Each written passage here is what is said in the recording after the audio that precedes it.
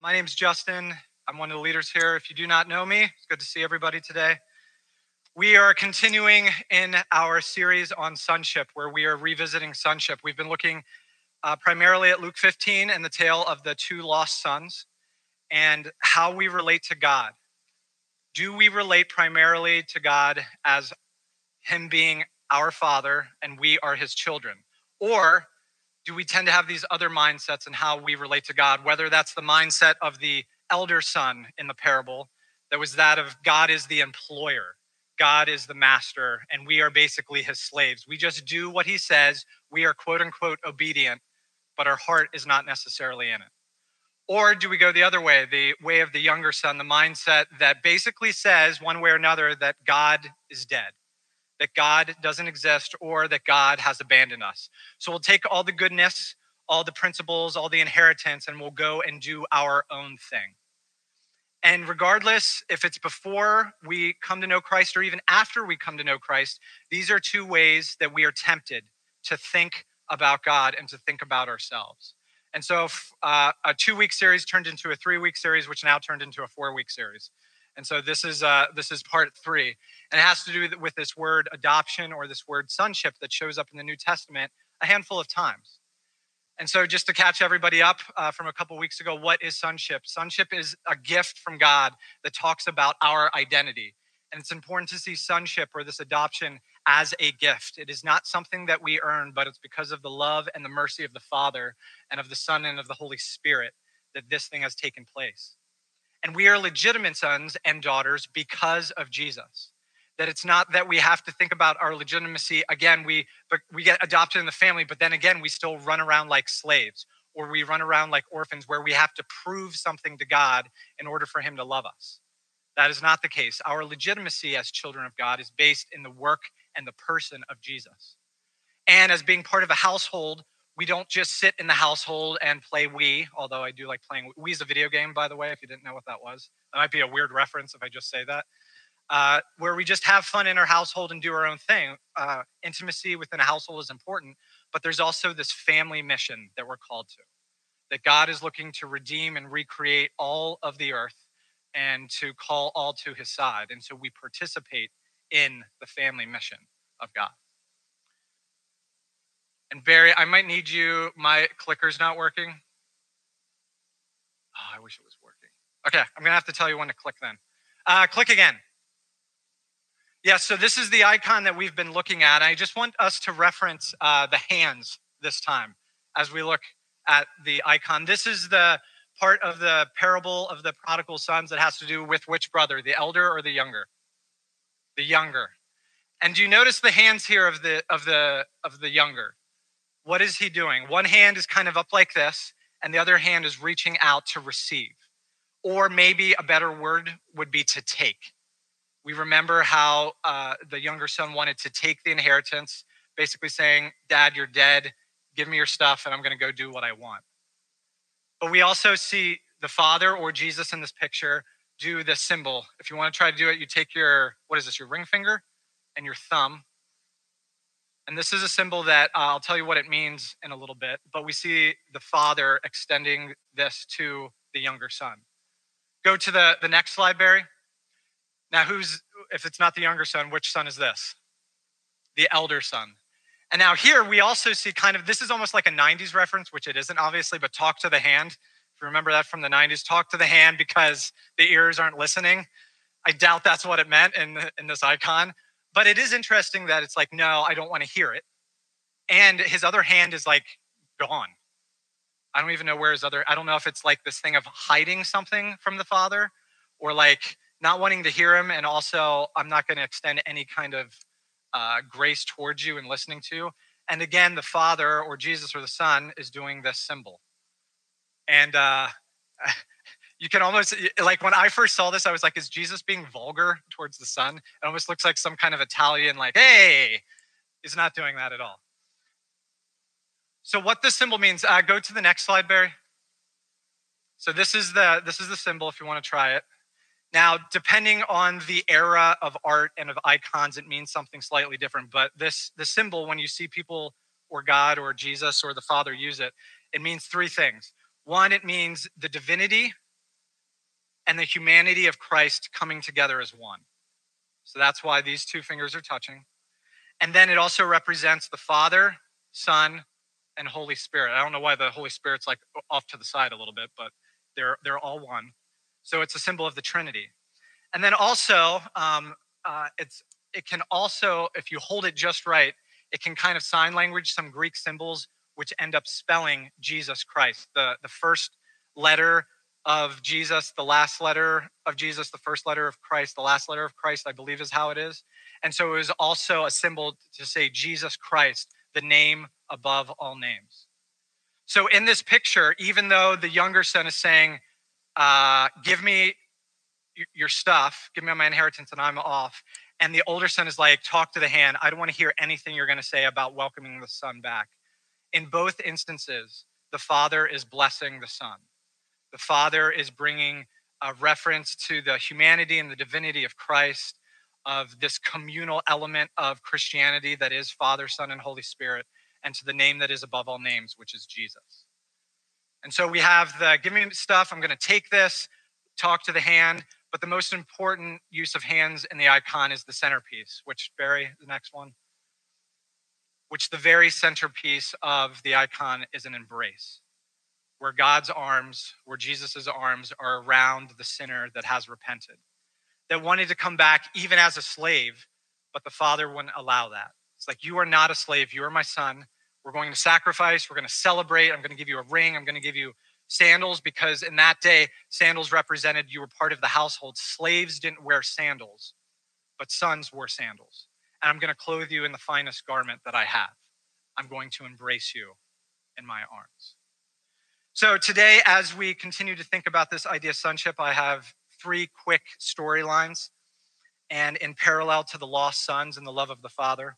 And so we're going to take a moment to flip through scripture. I will give you references if you want to follow along, or you can just listen to me talk because I know I'm so enthralling. But we're going to talk about the brother who runs, and the brother who resents, and the brother who ultimately redeems. And we're going to start in the book of Jonah. Book of Jonah. Barry, put the next slide up. Next. Great.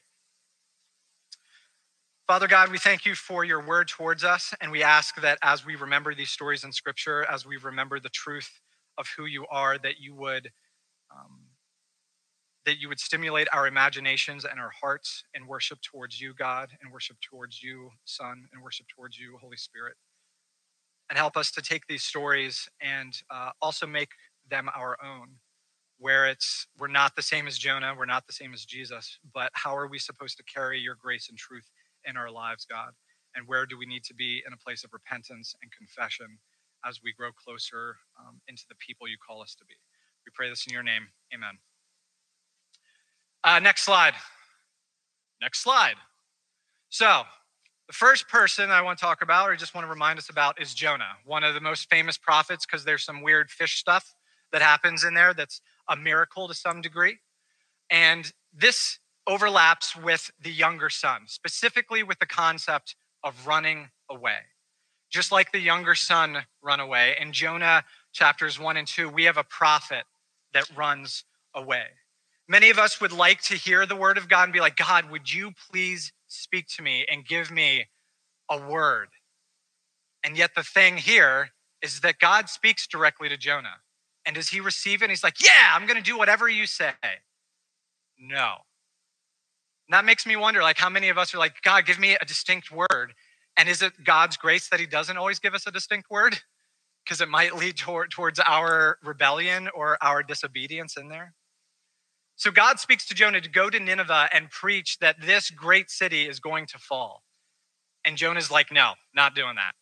So he's in Philly, not really, just follow along. He's in Philly. God tells him to go to San Francisco to preach to San Francisco. What does Jonah do? He hops on a boat down in Philly and he heads towards London. He heads in the exact opposite way of where he's supposed to go. He's down in the lower parts of the ship, and what is he doing? He's sleeping. He's asleep. He's either in a place of rest or in a place of being so amped up on running away that he's just exhausted. And the storm comes, and the storm is tossing and turning this boat over and over again. The pagan sailors that are on there is like, what is going on? This is not just some kind of normal storm. So they start to inquire of their gods. And they're like, what is going on? Whose fault is this that this storm is trying to overtake us? They go down to the lower parts of the ship. They say, Jonah, wake up. We need you to be in on this too. Talk to your God. What's going on with the storm? They find out that it's the faithful prophet, so to speak, the prophet of Yahweh that is the problem on this pagan ship. And that it's because he is fleeing from the presence of the Lord that this disaster is coming upon all of them. So they do this thing where they cast the lots. They're like, oh, it's your fault. What are we going to do? Jonah, maybe in an act of heroism, but I question that, is like, you just need to throw me over. That is what's going to make sure the storm calms down and that everything is going to be all right. The pagans are like, no, we can't do that. Let's keep praying and let's try to keep, pushing through this storm, but it doesn't work. And so Jonah kind of could be seen as a hero here, but you have to remember, why did the storm come in the first place? Because of his disobedience. It's like the villain of the story is trying to be the hero of the story, but like, I'll sacrifice myself. And maybe there was a light bulb moment there, honestly, where it's just like, this is my fault. I need to take the consequences of it on, and you need to throw me over. They're like, no, but eventually nothing changes. And so they're like, yes, we're going to throw you over. And they pray to the God of Israel. They pray to Yahweh. They don't pray to their pagan gods. And they say, forgive us for this, we're doing this. Please don't hold it against us. Please see us as innocent. We're just trying to save everybody else on board. And we're kind of listening to your prophet who says this needs to happen. And so they do this and they throw him over. The storm calms down. God sends a big fish or maybe a whale, but let's just say a big fish. And does anybody here watch Dude Perfect, by the way? Okay, good. Got a lot of hands. Did you see the one with the giant groupers yet? Those things are beasts. And I feel like that could swallow a human being. That's for sure. I'm not saying it was a grouper or anything like that, but I saw those things and I got scared. As far as I've never been scared of a fish before. So God saves Jonah from drowning by putting him into the center or the innards of this big fish. And there Jonah cries out. But again, this prayer of deliverance is kind of wishy-washy, not to, play on words. Aha. There is this truth that is spoken by Jonah, but in Jonah chapter 2, there's never really this confession directly that he did something wrong. It's about, I see how anybody who turns to false gods and to idols is going to be in trouble. But he doesn't necessarily say, God, I'm running away from you. He says salvation belongs to the Lord. Is this true? Yeah, but yet is there actually a heart change within Jonah? But God hears his prayers, and for one reason or another, the fish burps him up onto dry land. And so this is kind of a picture of this younger son of running away, of taking the father's word, taking the inheritance of the word, and just doing whatever you want, of fleeing the presence of God. Cornerstone, where have you heard the word of the Lord and you've run the opposite direction? Where have you thought there's not grace here for me to do this? And decided to flee from the presence of the Lord. Where have I done that in my life?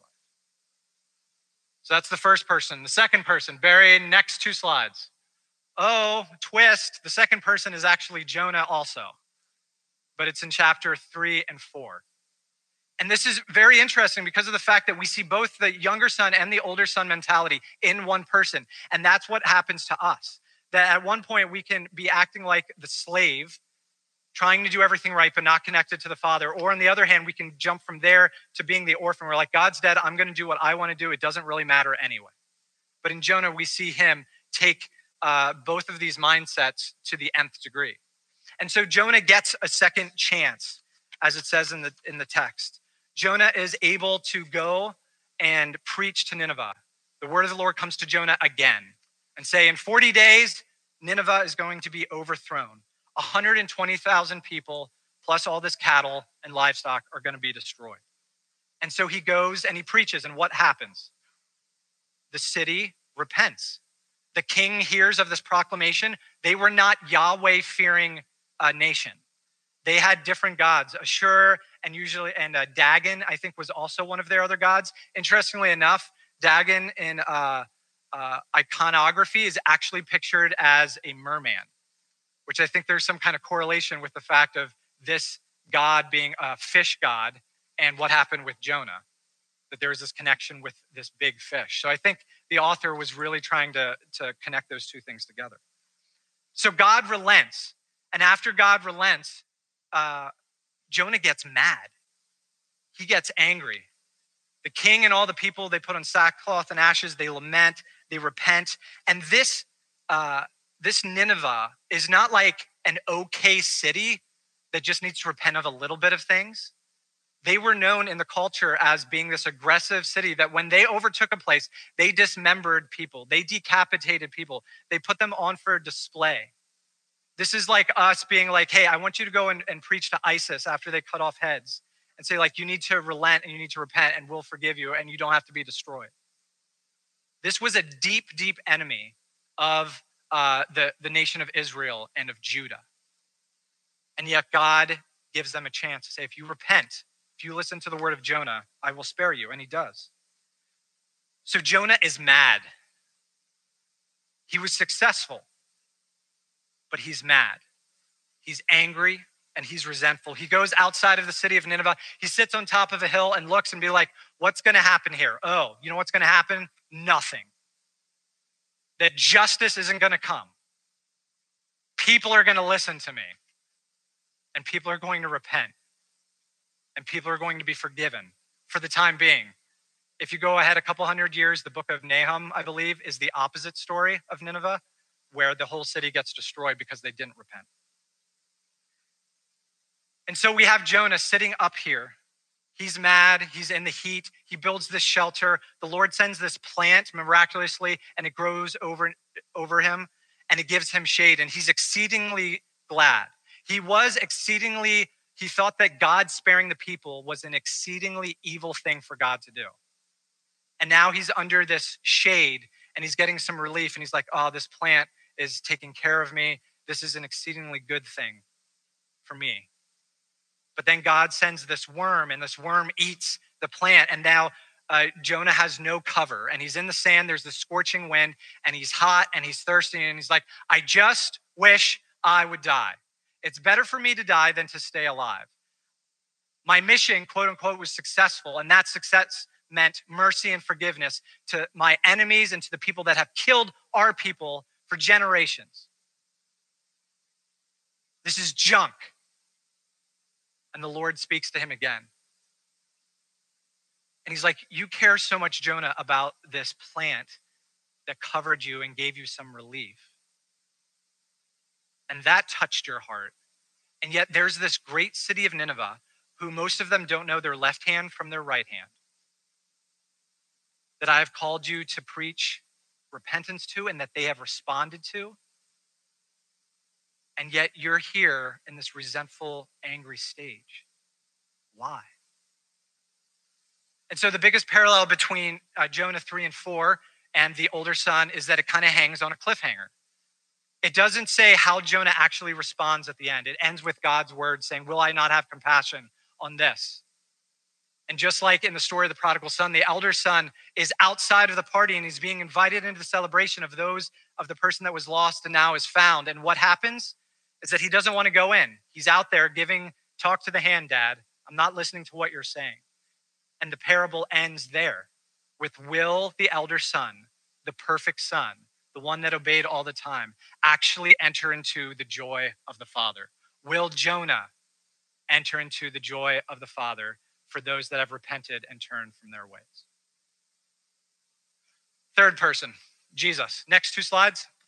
And this is about the redeeming affection of Christ. So in Matthew chapter 12, Jesus, surprise to surprise, is being questioned by all kinds of people, the scribes and the Pharisees. And they say to him, hey, we want to see a sign to actually know you're the Messiah. I guess exorcisms don't count as a sign. I guess the healing of people don't count as a sign. I guess the feeding of thousands of people don't count as a sign. Can you actually prove to us that you're the Messiah so we know for sure? And Jesus says this to these people. He says, an evil and adulterous generation seeks for a sign. but no sign will be given to it except the sign of the prophet Jonah. Well, what does that mean? Is there going to be a fish that comes up on land and swallows him? For just as Jonah was 3 days and 3 nights in the belly of a great fish, so will the Son of Man, Jesus, be 3 days and 3 nights in the heart of the earth, meaning that he will die and he will be buried. The men of Nineveh, again, the country, the nation that Jonah preached to and that repented, the men of Nineveh will rise up at the judgment with this generation and condemn it. For they repented at the preaching of Jonah. And then listen to this. And behold, something greater, something better than Jonah is here.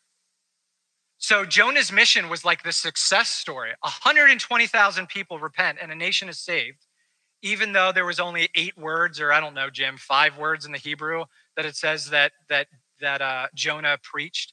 It's like, wow. But often the success of Jonah, that overshadows the character of Jonah. And that can happen with us, where we can be in this place where we're really crushing it, or we're really being successful in our ministry and our vocation and our jobs. But where is our heart in connection with the Father? Are we in a place of resentful anger? Are we in a place of running away and just taking God's good things and then going and doing our own thing? But we see with Jesus that something better than Jonah is here. We remember that in Jonah, where was Jonah asleep in chapters 1 and 2? In the bottom of what? In the bottom of a ship, in the bottom of a boat. There's a very similar story of Jesus being asleep in the bottom of a boat, in the bottom of a ship. Except when he's woken up and the people and the disciples are freaking out, like, what are we going to do? The storm isn't there because Jesus is sinning. The storm is there because the storm is there.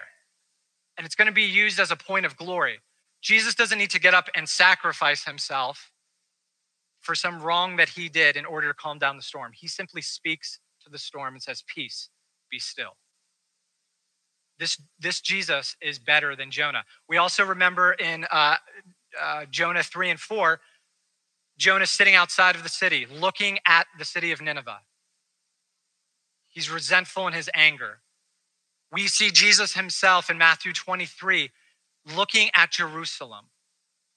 And it's not resentful anger. How Jesus got angry. I'm not here to say Jesus never got angry. Jesus definitely got angry. He got sad, filled with indignation at times. But as he's looking over this city, he's like, this evil and adulterous generation that, like, you kill the prophets that are sent to you. And how I long to gather you into my arms, like a mother hen gathers her chicks. That is the heart of God. This lament where it's not saying like, oh, it's okay, your sin is minimal, but saying, no, you're an evil and an adulterous generation, this whole city is. But what is the desire of God, and what is the desire of Jesus? It's to gather them, to heal them, to have compassion on them if they will turn from their ways. And so again, Jesus is better than Jonah. Now in closing, turn to Hebrews chapter 2, if you have your Bibles. Hebrews chapter 2. Joy, do you want me to give you like a 5-minute warning to get up? You could start to come up if you wanted. I don't want you to have to rush. Hebrews chapter 2.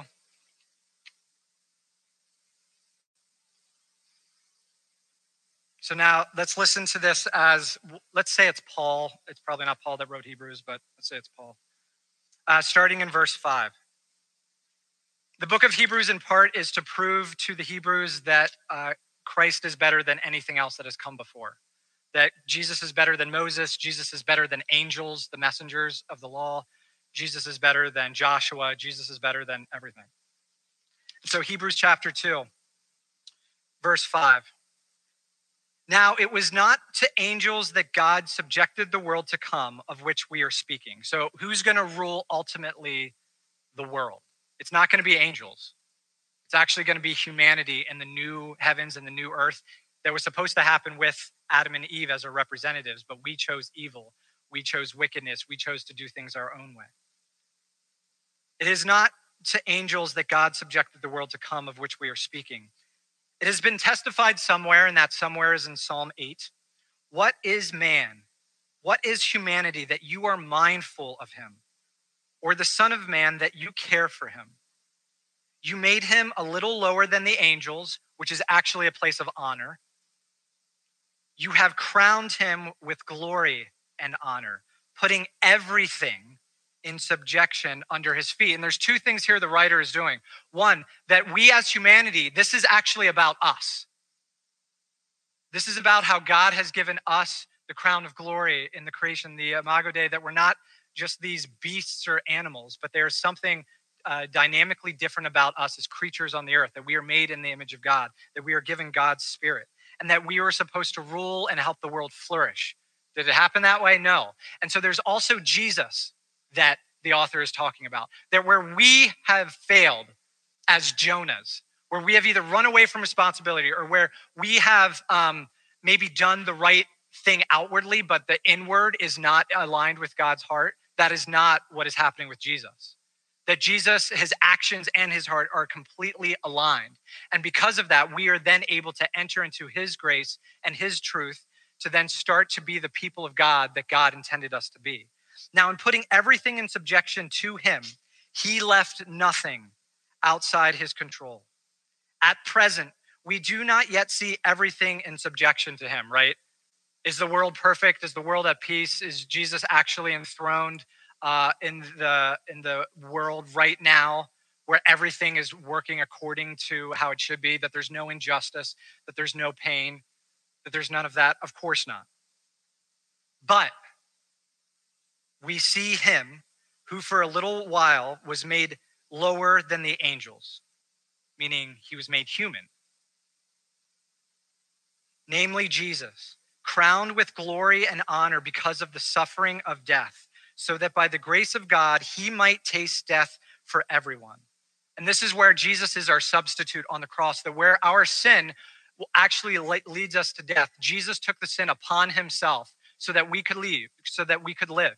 And every single one of us in the room, I'm 99% sure of this, is going to die.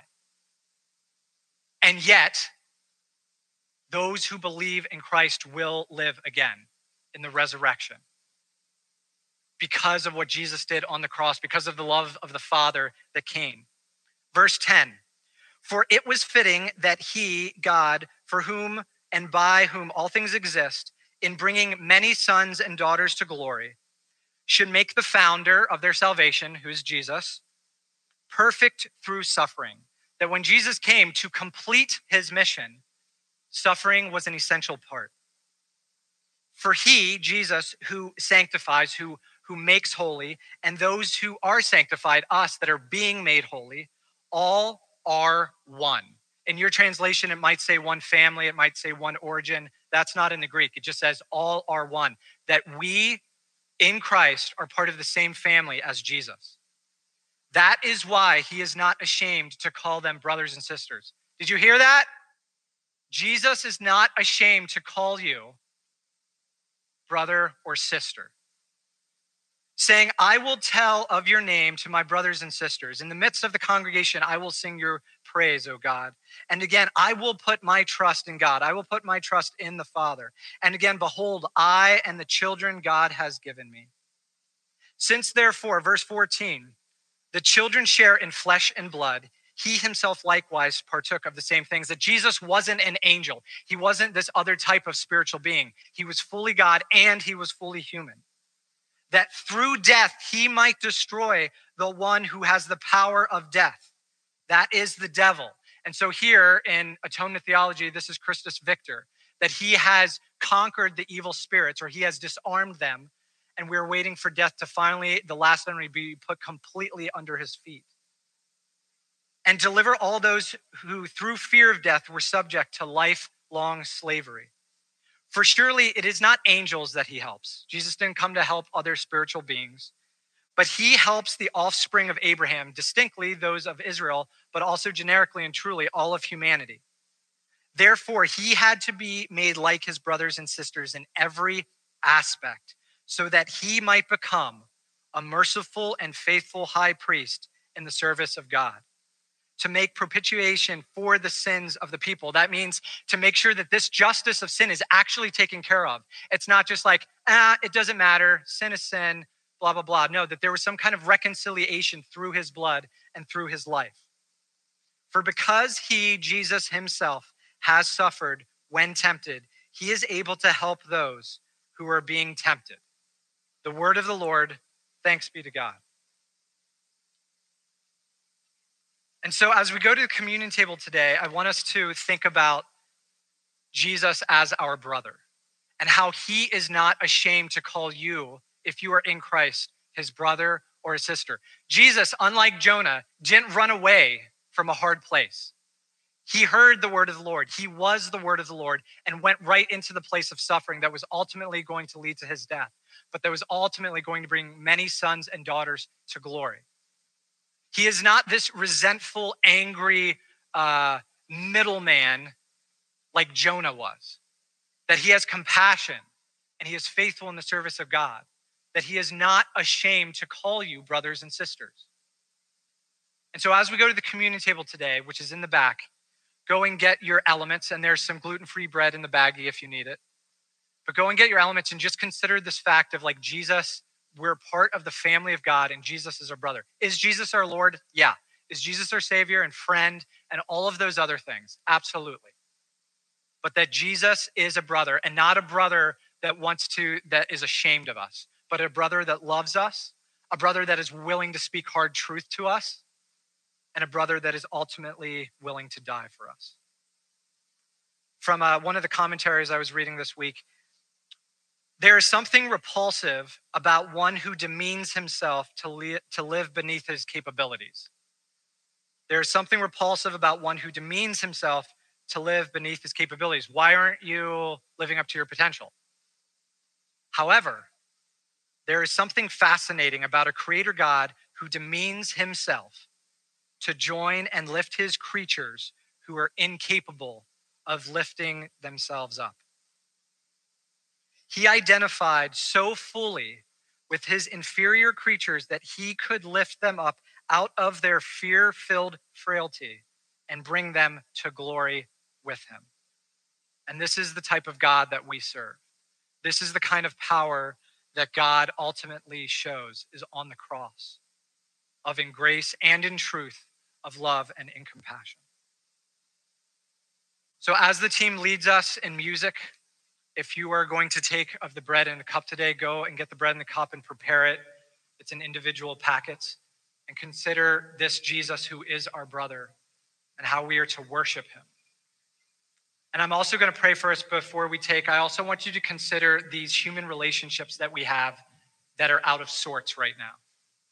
We're talking about family a lot as far as the family of God, but there's also friends and families, people that we are connected with, that things aren't right or things are out of sync.